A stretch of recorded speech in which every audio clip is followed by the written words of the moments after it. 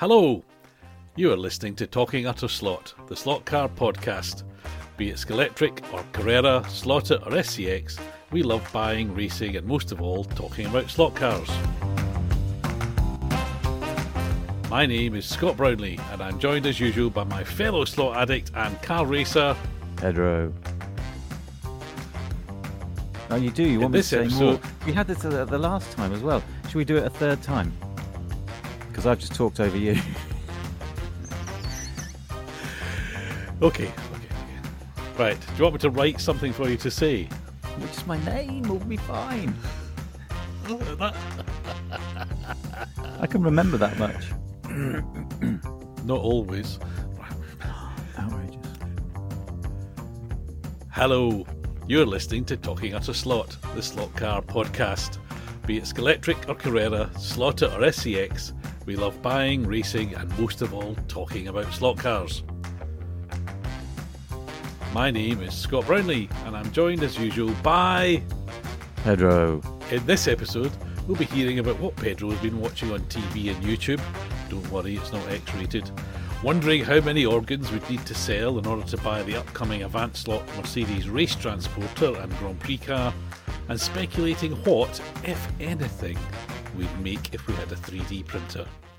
We start with a correction, an admission. We got our pony cars mixed up. Over to Pedro for the details. I was going to say, when you say we, what you mean is Pedro. Pedro got it all.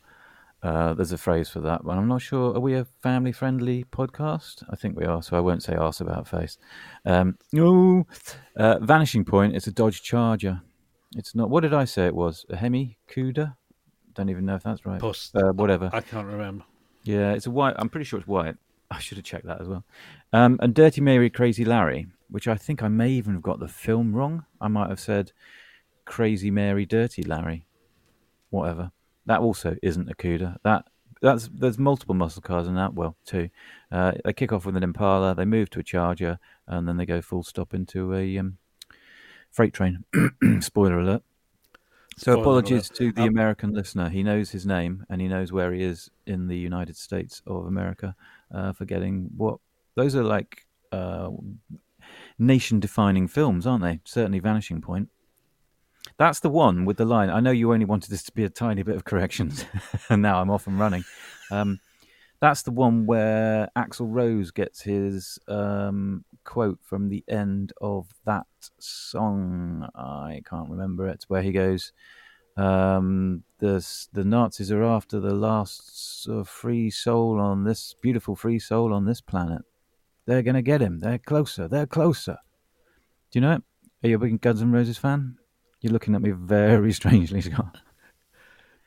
Anyhow, that's the corrections done. Moving on. Okay, I have no idea what you were going on about at the end there. I can't stick it on as a soundbite, can I? Because then we'll get done for copyright. Probably, yeah, don't do that. No, you could sing it. You could give us a rendition.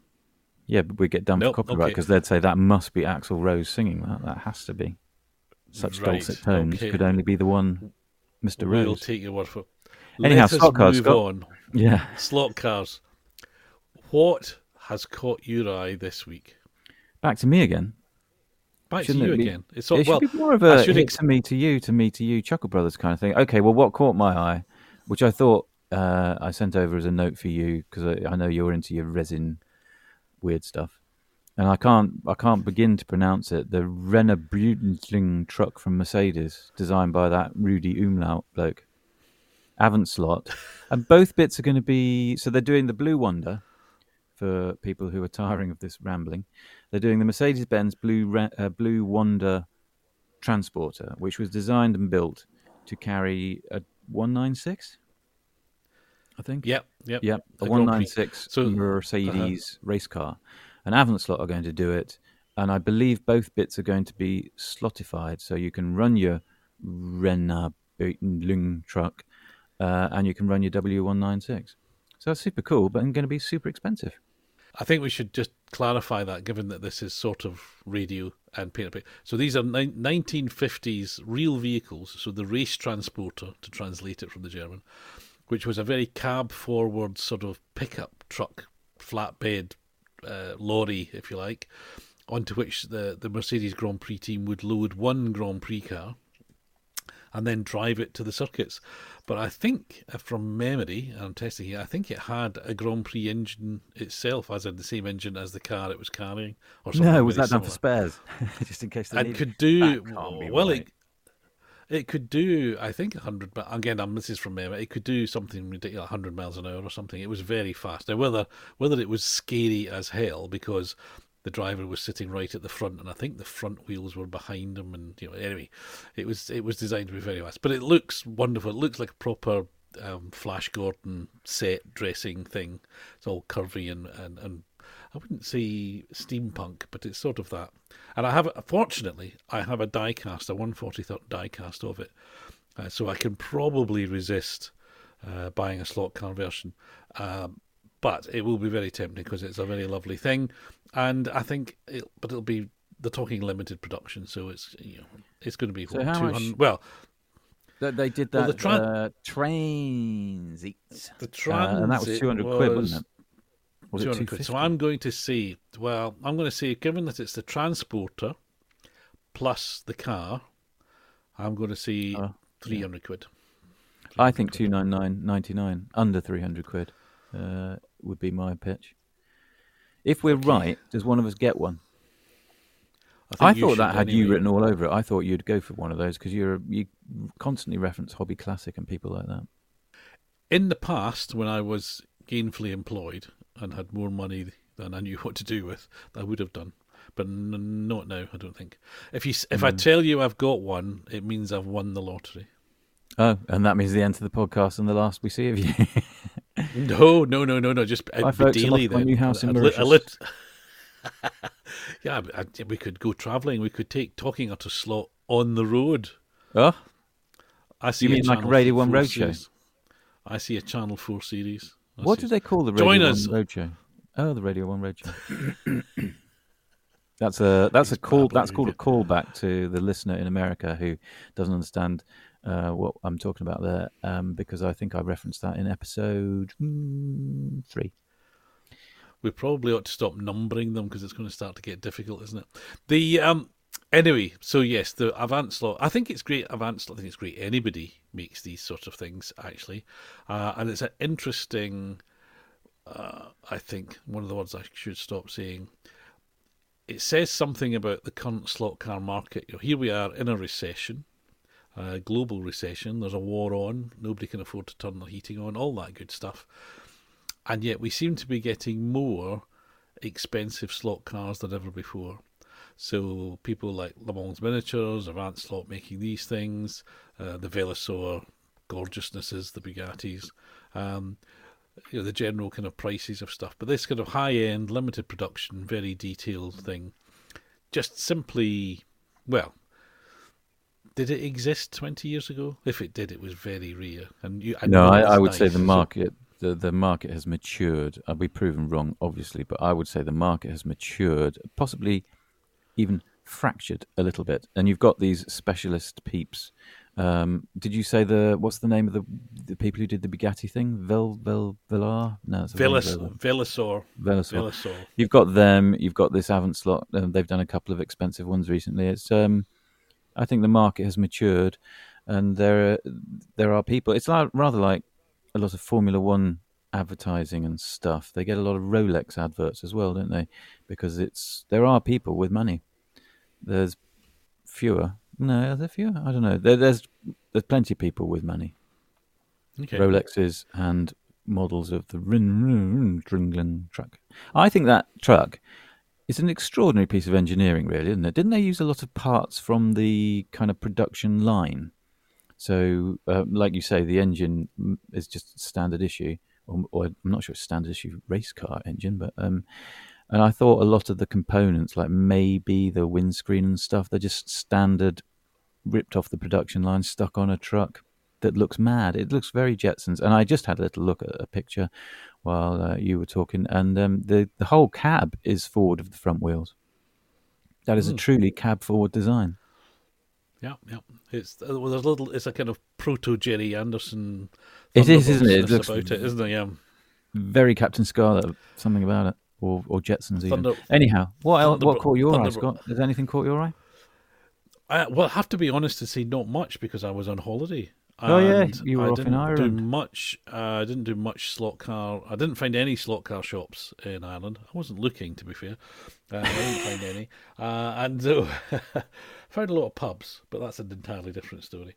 I think not really much has caught my eye in terms of news, to be honest. So that's why this is really the Pedro show. This one, it's going to be back to you.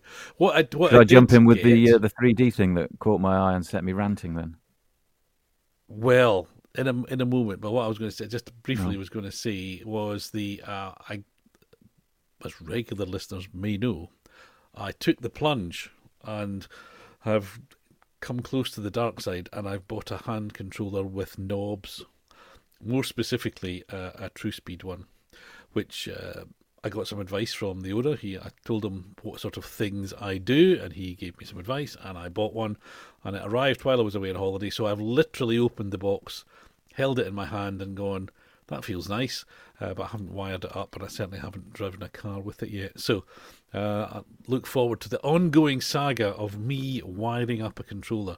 Now, you might think, I'm being silly, Scott. You're a mechanical engineer by qualification. You're a mature adult. You run a house. Surely you can wire up a Scalextric hand controller to make it work. But honestly, I am a little daunted. Electricity stuff has always been a little bit of a mystery to me. I was a mechanical engineer. Things you could see, I like things you could see, and electricity you can't until it sets fire to you. So I'm a little bit daunted. But I will sally forth, and my intention, and this is maybe where I'm overreaching my abilities, is to be able to run it both at clubs when I occasionally visit clubs, so it needs a 3-pin plug on it, but also to use it mostly at home on my Polycar / Carrera / Scalextric track. So I'm going to be either have to keep rewiring it or for different connectors, or I have to find a way of some kind of adapter, universal connectory thing, which is where my aforementioned lack of electrical competence could see the whole thing come a cropper. I get you with the lack of electrical competence. I'm not so scared of electrocuting myself with a toy car controller, more that I will just fuse the house or burn out the controller itself. But it's a worry that I think you can get over quite easily by just doing it. But I need to take you back there because you said something about your track, and I don't understand. I thought you had a Polycar track, but you said Polycar / Carrera / Scalextric. You haven't got a track that melds all those together, have you? No, but although of course that is now possible thanks to the good people at Scalauto. Well, partly Scalauto, but also Hobby. You mentioned them earlier. I don't want to say Hobby Classic, because they're 3D printing track pieces, hairpins, but also kind of adapter pieces that widen out so you can join different kinds of track to different kinds of track. We referenced that before, didn't we? I think. Yeah. Are they doing a tighter Carrera curve? That as well. I mean, I think this is where, I'm going to segue into your 3D, but this is where it's 3D printing would seem to be really interesting and useful. Going back to the original question, I have a lot of original Scalextric track, so Plexi track. I have quite a lot of sport track. And when I say original Scalextric, I include the SCX version thereof of that. I have Carrera track, and I have the Polycar track. I tend to use Polycar on its own. I use the Carrera on its own, usually in the garden. And the Scalextric track I can mix and match, so I can have sport track mixed with the classic track, which is really good if you're doing a rally stage because you can get different sort of track pieces, different surfaces. And I think that's one of the great joys, for me anyway, as an older slot car fan. And someone who pored over those old catalogues full of wonderful track pieces like pit lanes and paddock starts and Goodwood chicanes and all that sort of thing, is all of these interesting shapes, possibly not very good for racing, but always interesting from a layout and play value. They all exist in the old Scalextrics. They don't exist in any of the new formats. So it's nice to be able to use them every now and again.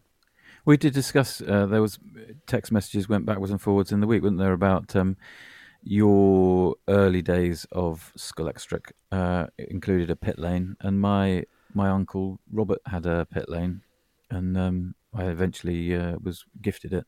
And the pit lane piece, I think, was quite a deluxe piece of track, but it seems like it was quite common. Quite a few people had them. It just took up so much space, didn't it?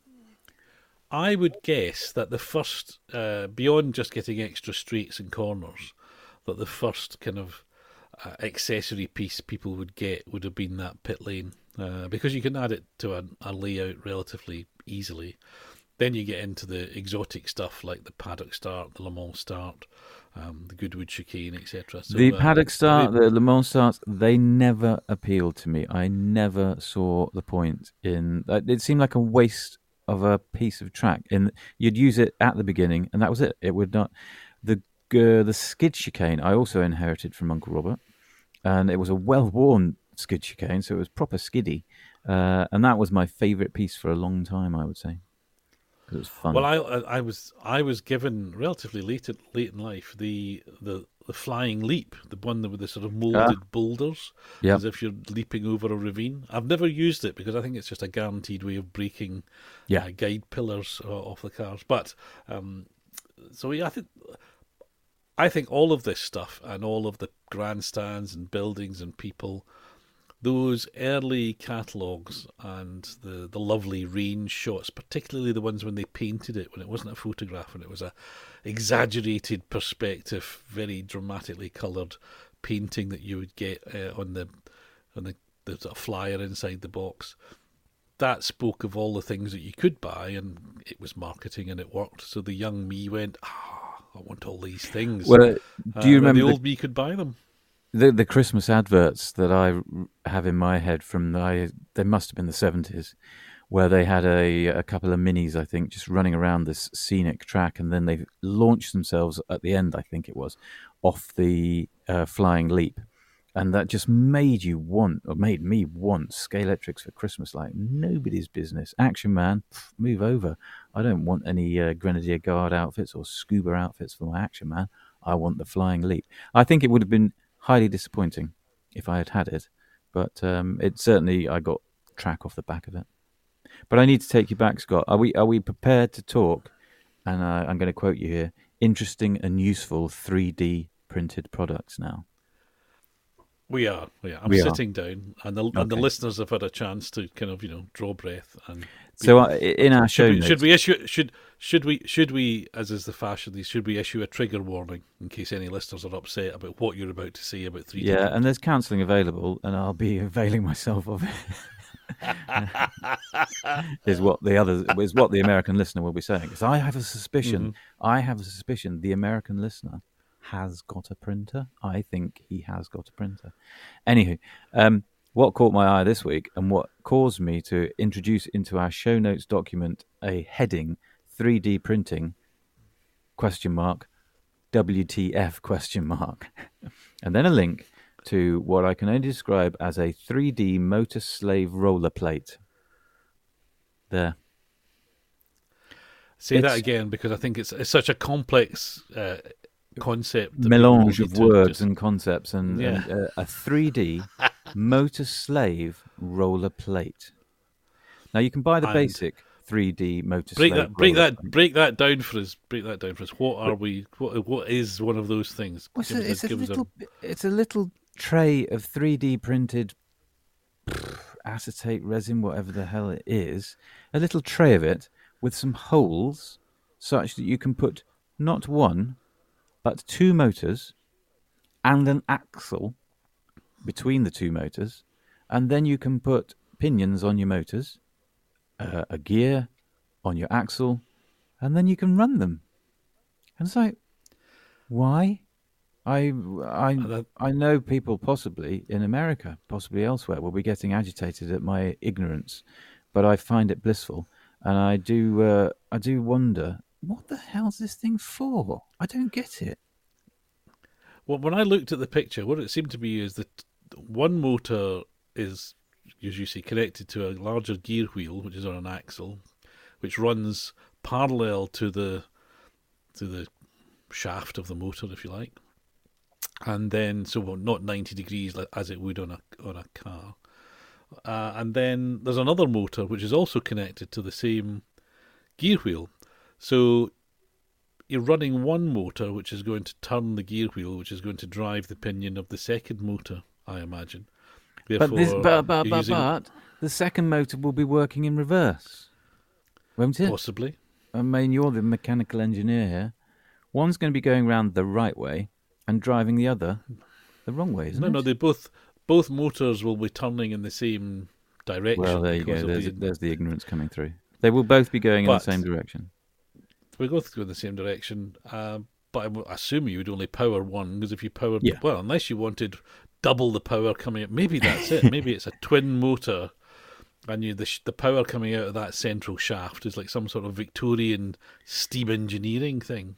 But is the point to run in the motors or the gears, or the point is you're running in both? But the gear can only ever live with one of the motors if you're getting your mesh perfect and all that kind of jibbity jab.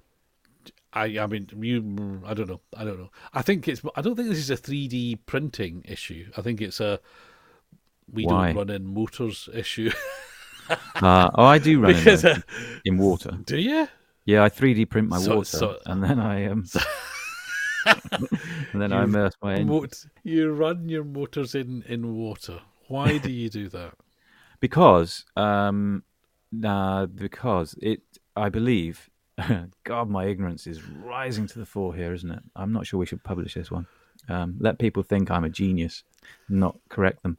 I've got some bad news for you. They've had another 12 episodes to establish that you. Anyway, I run my motors in water because I understand that it means there will be less sparking at the brushes and the commutator, and therefore less pitting of the commutator. And therefore you get a smoother, flatter surface for the brush to run on. Therefore you get better contact. Therefore you get better oomph. Therefore you get a little bit, if you're lucky, you get a little bit more revolutions out of your motor. Certainly I have tested before and after, run my motor before and got, 19,000 RPM, run my motor after and got 20,000 RPM, say. It's that sort of scale of difference. So I do it. I believe I shortened the life of my motors, and I went through a whole spate. I'm not sure whether it was my perverse practices with my motors. Another accent for you there. I strongly suspect there was very good Dutch, I think. Yeah, it was pretty good. That wasn't Dutch. That was Spanish. Sounded it. I believe I'm going to put it out there, and we don't have a solicitor. So Maurizio, if you do listen. 2 questions. 1, why? And 3, please don't sue. But I think Slot It had a Duff batch a while back, and I have most of them because I burnt out several Mabuchi Can Slot It motors. And the commonality was 1, I'd put them in water to run them in. 2, they were Slot It motors. So, but since then, my Slot It motors have been fine, and I have continued to put them underwater. Okay, so this is the very definition of paranoia, isn't it? So you think a manufacturer has a batch of dodgy motors, conspiracy theory 1. Mm-hmm. Conspiracy theory 2, you got most of them. Mm-hmm.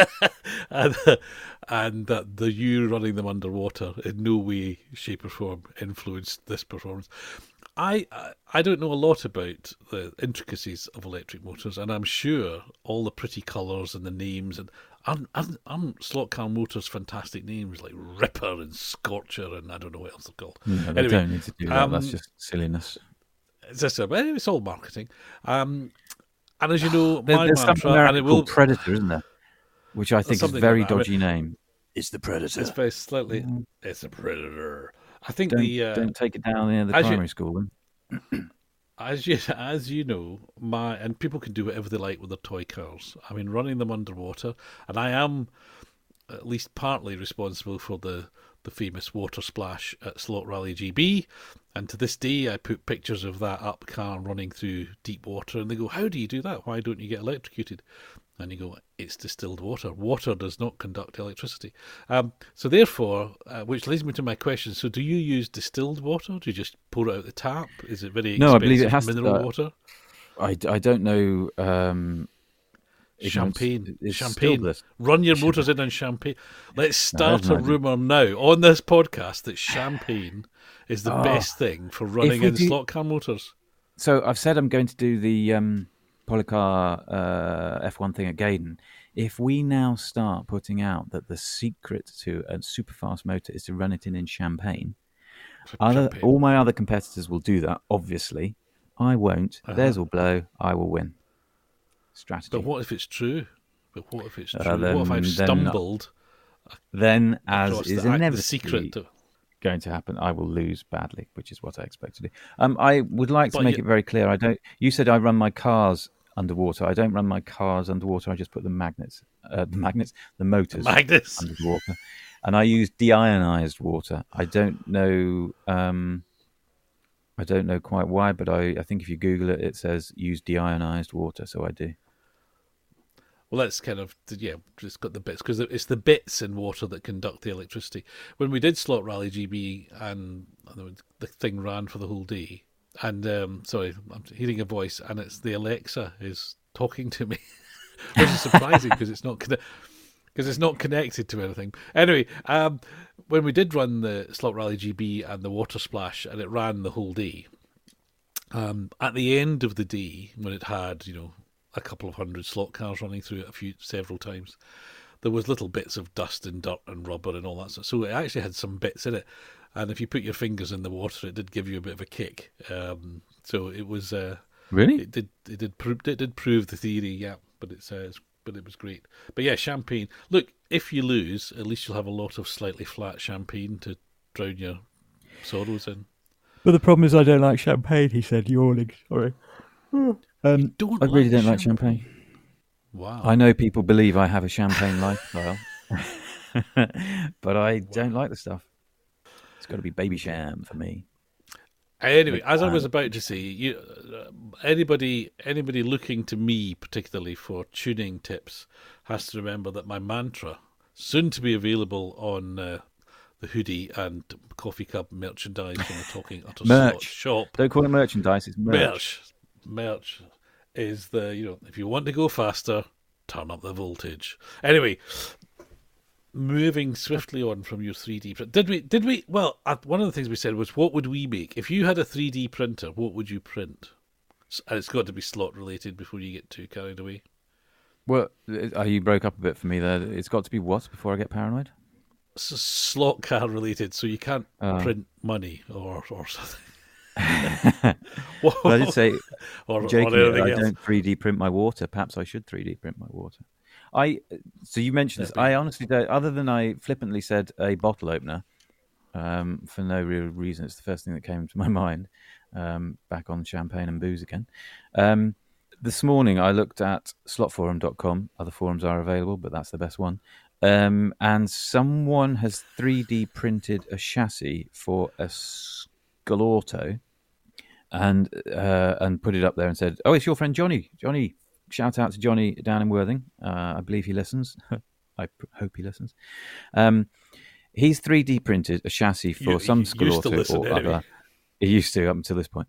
And somebody said, "But why have you done that?" And then somebody else said, "But your printer, you need to turn your printer 90 degrees or something because it's going to make for a weak chassis," this person says. It was that Gary Skip, I think his name is, at LMP. Shout out to at Gary Skip. You have to turn your printer in a certain way, otherwise it prints all wrong and it'll be weak. So if I'm going to 3D print a bottle opener, I've got to get that angled right. And Gary went on to say it's best at sort of like 45 degrees. I think, bloody hell, this is a complicated scientific process, isn't it? Which rules me out completely. What would you 3D print? Well, before I go on, I was going to say, I guess these things have got a grain, if that's the case, isn't it? So if you're having to take into account the angle at which the printer is layering up, it makes sense they've got some sort of grain, so they may be stronger in some directions than others, or more flexible in some directions. It's not like a cast piece of material. No offense to Johnny, but I zoomed in on his 3D chassis, and because I am slightly curious about the whole process, and I looked at it, and it was as grainy as feck, and I just thought, Wow. But I mean, if it's the underpinnings, that's not a problem. But if you're going to try and make a body out of it, then you're going to be sanding away for a long time, my friend. But we still haven't heard what you're going to 3D print, have we? Or did I talk over you? You'd never do that. I think the answer is I don't know, because it's not something I would. I don't think I'd ever. I'm not. So can I just say, going, if only I had a whatever. Maybe. I mean, I think, and people are already doing this. I think things for the track, so like spectators and that sort of limited run people, interesting people for spectators or vendors or that sort of thing around the track mechanics. That's quite a bit. People are already doing that. So. Well, yeah, the slot car Scenics, is it? They regularly rock up. I'm sure they'll be at Gaydon in a couple of months' time, and they will scan you and then print you for 30-odd quid, which seems a lot of money. But then for the technology, they've got to get their money back. It seems clever and it seems funny. Do you think that perhaps we should there's get a market 3D printed ourselves? A Scott and Pedro limited edition. Yours would cost €30. Mine would probably be 45 because there's more material involved. I can see that. On. You can't. Yeah. And you're just fishing for a compliment, so I'm not. I shall remain silent on that score. Anyway, how did what I wanted to say was, having come up with the idea of, hey Pedro, why don't we do a bit on the podcast about things that we would 3D print? You actually have come to the table with nothing. Nothing. Whereas I had a bottle opener at least. Or are you gutted that the Motor Slave 3D break-in machine was done before you could actually bring it to the market? No, and I should add, because I'm sure I'm going to bump into people who run their motors in underwater and prop their cars up and run things for hours and swap and do all that tuning and wonderful stuff, and it's great. And if that's what you want to do and that's where you get your joy from, then do it. What I think really doesn't matter. It's just not what I get from playing with these cars. Very early on, I think one of the reasons that got us into this, wasn't it, to see that there's no fixed way. If you just like buying these cars and keeping them in their box and looking at them, that's great. If you like buying old ones and restoring them, that's great. If you like crashing them into each other, that's great. There's no right or wrong way to enjoy. We joke about the Church of Slot, don't we? Has many chapters, and I think people get too het up about a right and a wrong way to do it. So. Yes, but Scott, there is. I don't really. There is a right and a wrong way, and my way is the right way. Right way. That's your T-shirt for the merch. My way is the right. My way is the right way. But yeah, but the serious point is, I think it should be fun. I mean, we get into the psychology. I think there's a huge. It's huge. Is it huge? I don't know. It's grown adult men with responsibilities and possibly families who spend money and time playing with toy cars. It's already a quirky thing to be doing, and therefore I think we should just all accept everybody's doing it. Alternatively, sort of stand at the side and go, he ran his motor in champagne, bloody idiot. And anyway, I don't know. Not a rant, just a kind of just. I remember once going to a Subbuteo swap meet. And sort of standing there watching people playing Subbuteo very earnestly, and sort of looked at my mate I was with and said, look at these people, how daft are they? And then just as I was about to say it, I thought, yeah, well, we all gather together in a cold barn and play with Scalextric cars, so don't mock anyone else. Oh, I think Subbuteo players can be mocked. I think it's only right that we mock Subbuteo players. They take it very seriously, and they collect whole squads, don't they? They collect all the kits and everything. And I am actually dead jealous because I love some of those. When you get a really good stadium with the grandstands and everything, I think as a modelly thing, it looks brilliant. But then the hand of God comes down, and rather than marshal a car, it flicks a whole player at a ball. How realistic is that, people? Come on, crash and burn. It's pretty good, actually. It's pretty good.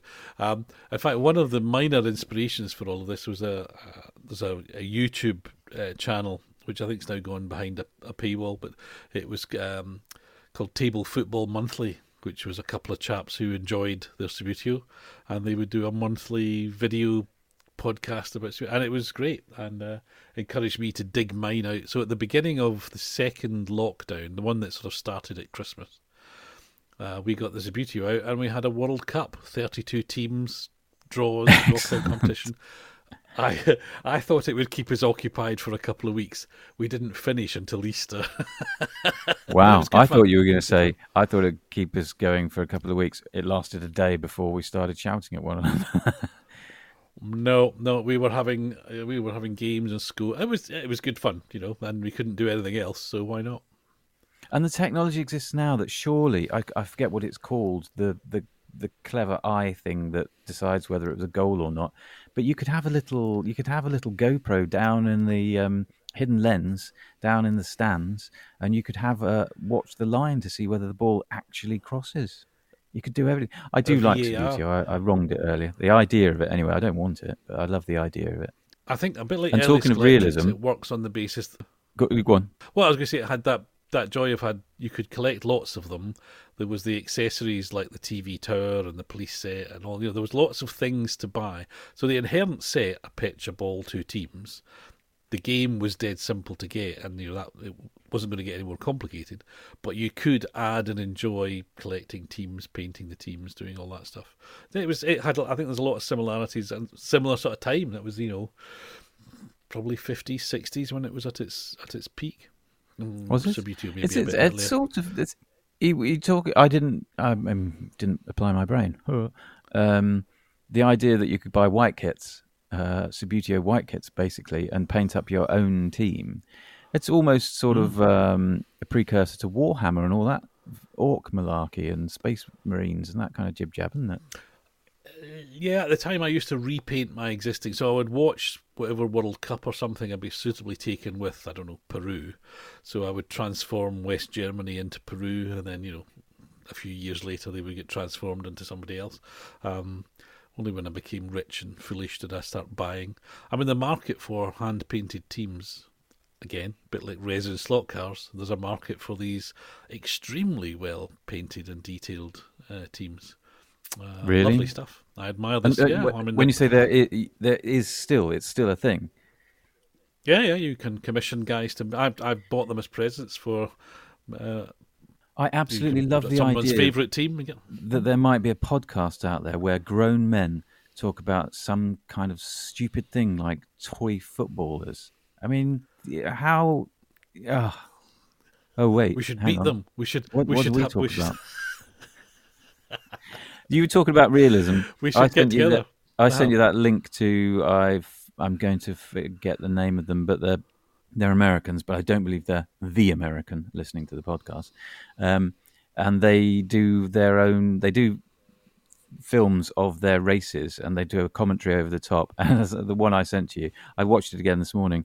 I accused the guy of vaping heavily into one of the corners to just put a cloud of fog there.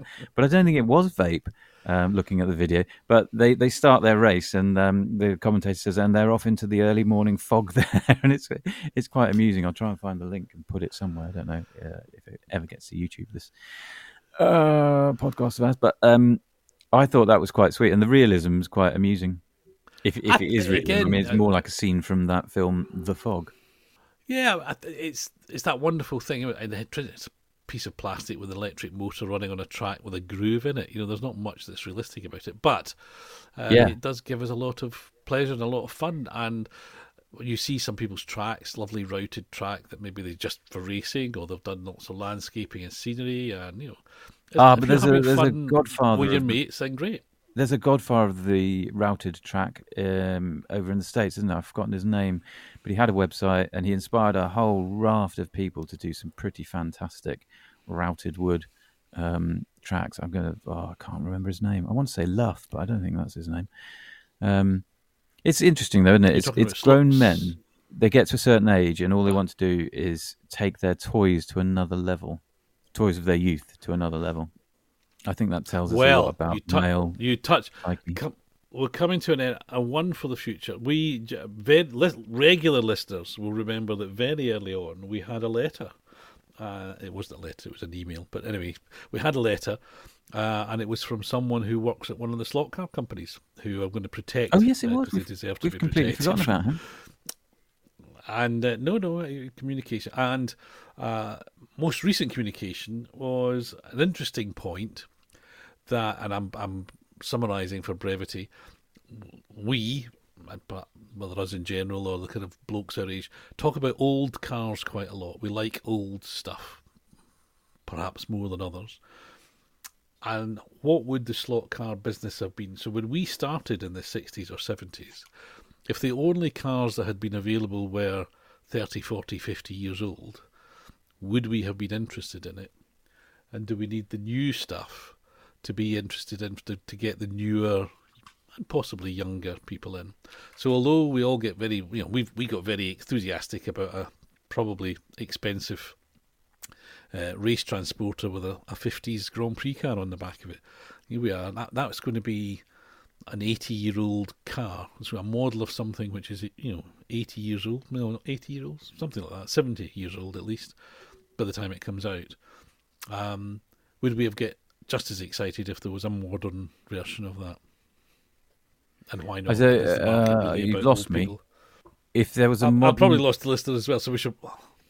The point... The gist was, it's all very well to get excited about old stuff and want models of old stuff. You remember we did our, what would we make if we were a slot car company?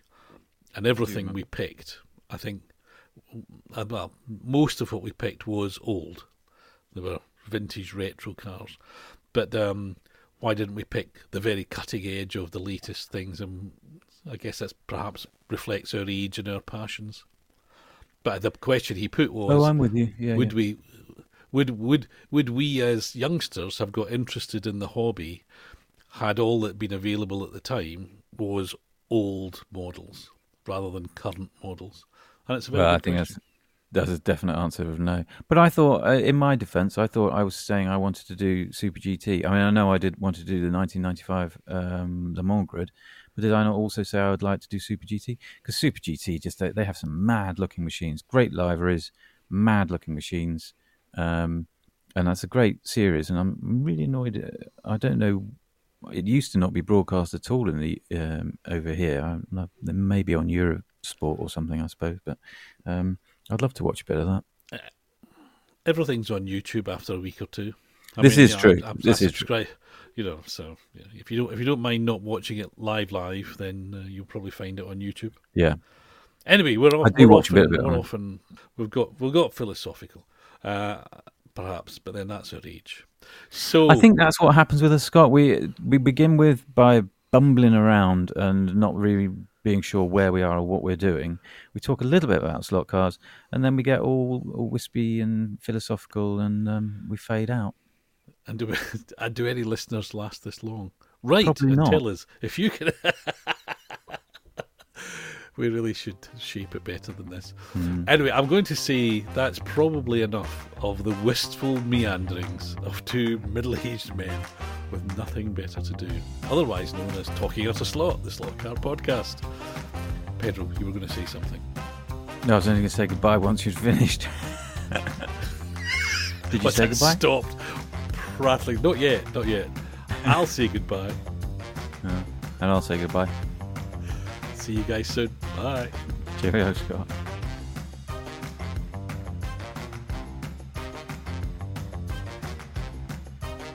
You're listening to Talking At a Slot, the Slot Car Podcast. Be it Carrera or Skeletrix. I've got that wrong. Keep going. Carrera or Skeletrix, Slot It or SCX. We love buying, racing, and most of all, talking about slot cars. My name is Scott Brownlee, and I'm joined, as usual, by my fellow slot addict and car racer. He doesn't like to be called a collector. It's... Pedro. Hello, everyone. Oh, you wanted me to say more. I apologise. Damn it. It's okay. We're on fire from the get-go. Rather like with episode 14, we're on the fire. We're on the fire. We should be on... Oof. Okay. Why don't I let you take over? This is episode 14. Is it? I thought it was 15. We have. We genuinely... it's two old men who don't know where they are, don't know what they're doing, but are recording it for posterity and sharing it with the world. I know you like putting, but let's start again. This is gone way so far off piece. It's going you too just much. know that's going in the outtakes at the end. At the end, I know we're fine, but let's start again. Ready? Yeah.